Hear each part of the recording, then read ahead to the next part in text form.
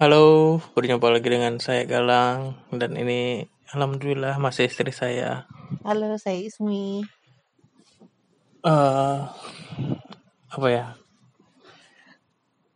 Kamu kalau namain anak apa yang pertama kali kamu pikirkan? Yang pertama, jangan sama dengan nama orang-orang di sekitar Anda. Nama Contoh. dia atau misalnya nama anaknya jangan sama. Terus dilihat dari artinya karena nama adalah doa, wes. Kalau pemilihan konsonan huruf perkata gitu, apa dasarnya? Yang mudah diucapkan maksudnya tuh yang apa pengucapannya dengan tulisannya tuh nggak terlalu jauh beda lah. Apalagi? Itu sih yang utama.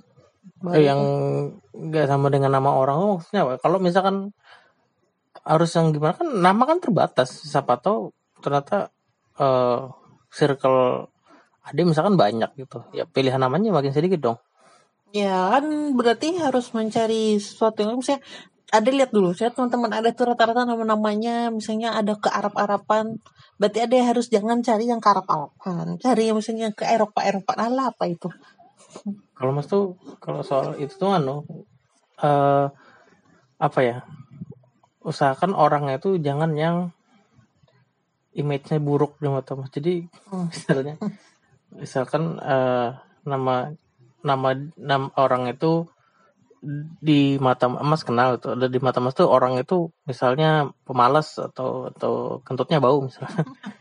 Misalnya anaknya nanti kalau dinamain itu, ketika mas manggil dia yang teringat orang itu kan gak enak. Image-nya jelek. Misalkan orangnya itu ya di mata mas biasa aja, tidak ada apa ya, tidak berkesan atau ya cuma orang sekedar tahu aja, ya enggak apa-apa lah. Tapi kalau orang itu udah memberikan kesan yang tidak bagus ya, tidak bagus di masa, tiap kali manggil anak masa ingat orang itulah. walaupun misalnya arti dari nama tersebut tuh bagus gitu. Iya pokoknya kan yang dibayang mas, misalkan namanya itu. Susi misalnya. Susi yang sudah mas kenal tuh misalkan orangnya pengarasan, misalkan penyarikan gitu, udah baik lah pokoknya. Kalau misalkan dinamain Susi, wah, image yang Susi sih yang tidak menyenangkan itu ya. Kalau jadi tidak karena terbawa dengan image orang sebelumnya yang kita kenal gitu. Kalau inspirasi cari-cari nama itu dari mana? Kalau mas tuh pengennya tuh namanya itu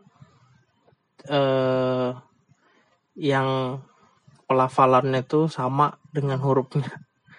Maksudnya yang di ejanya dibaca itu tulisannya itu. Karena mas percaya itu kayaknya sistem birokrasi kita kayaknya bakal masih lama deh pakai sistem manual yang masih tulis tangan gitu. Ya benar sekali.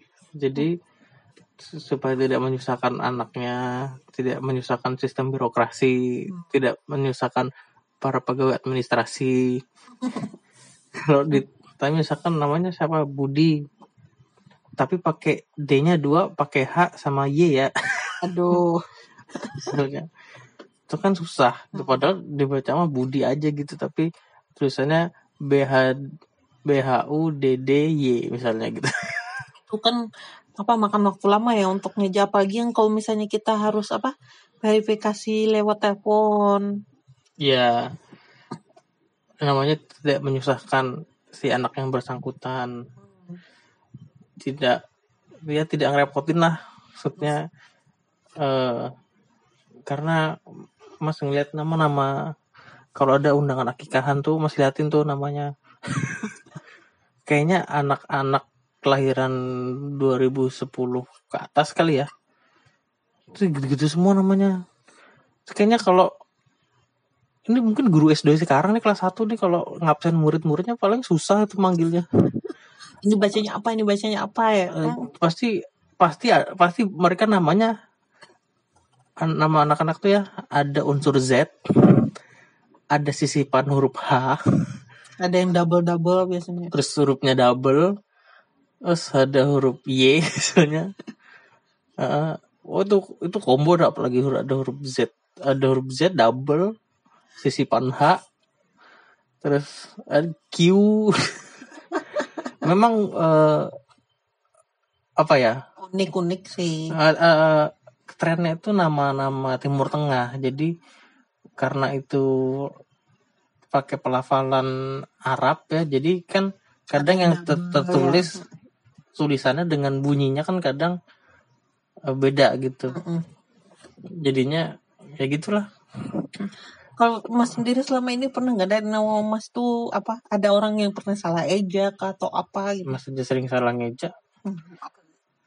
Misalnya ngetik. Mas sebagai orang punya nama panjang sekali gitu, ada 4 kata itu kesusahan, makanya kayaknya susah deh kalau punya nama panjang banget gitu. Jadi merasa tidak ingin menyulitkan anak. Lagi pula kalau anak misalkan cewek, namanya juga panjang, susah, kasihan nanti suaminya kalau nikah, binnya kepanjangan. Ya sudah namanya panjang, nama bapaknya panjang, nanti akad nikahnya kehabisan napas dia. Nggak sah gitu. Selain nama anak tuh, kalau masih jangan menyusahkan anak, artinya, dan juga jangan di nama anak tuh jangan dibuati ego kita sebetulnya. Kan mereka kata karena artinya bagus ini itu kan sedikit banyak pasti ada ego orang tuanya dong. Supaya nama anaknya tuh menggelegar gitu. Ya orang lain sih nggak apa-apa, itu kan ya anak-anak dia gitu. Tapi kalau Mas ngeliat kayaknya kalau terlalu di meaningful kan panjang, artinya kan nanti kan artinya juga panjang tuh, banyak. Terus terlalu ngoyo gitu loh. Jadi itu kan jadi meletakkan ego, sedikit banyak pasti ada ego orang tuanya dong. Itu. Menurut Mas sendiri nama adek Nina mudah diajak kan enggak? Mudah. Semuanya kan konsonannya jelas. Ismi, Yunita, jelas loh. Mas kan yang agak ribet tuh Mur Pratomo yang di belakang tuh. Mas aja kadang nulis sering salah-salah. Lalu itu ya panjang lagi 4 huruf kata ya. Tapi ada kata misalnya nama Anda sendiri padahal termasuk yang mudah diajak, itu pun kadang sering ada salah. Orang salah dengar lah, salah tulis lah. Dari Ismi jadi Isni atau jadi Lisni. Atau pernah kan ada di salah satu warung kopi di Banjarmasin, di mall Banjarmasin gitu. Ditulis namanya salah. Yang ditulis namanya tuh Ismi, dia tulisnya Kismi. Lah dikira tuh kayak bercandain baristanya. Makanya maksudnya ya kalau Mas masih inti pertamanya selain nama itu doa, tapi itu tidak menyusahkan sang anak. Karena kalau Mas ngeliat nama-nama orang ngasih nama anak tuh kayaknya ini apa nggak nyusahin ya nanti ya. Iya, ya mungkin bagi mereka mungkin berpikir tidak, ya nggak apa-apa. Tapi Mas memikirkan kayaknya kasihan deh kalau namanya juga susah gitu. Masih banyak hal lain yang mesti dipikirkan dalam hidup selain memikirkan bagaimana mengucapkan nama dengan proper dan menulis nama dengan benar gitu. Jadi ya sederhana mungkin lah. Lagian kalau nanti di sekolah kan teman-temannya pasti namanya aneh-aneh dan dia pasti simbol sendiri. Bagus dong. Justru dia yang unik. Iya ya. Kemarin kan nih mereka namanya dapatnya dari kamus KBBI. sangat simpel ya. KBBI online lagi gratis, download di Play Store, udah dapat. Sangat simpel tapi yang penting artinya bagus. Tulisannya dan bunyinya sama. Ya udah. Saya dari doa. Itu aja. Terima kasih. Bye.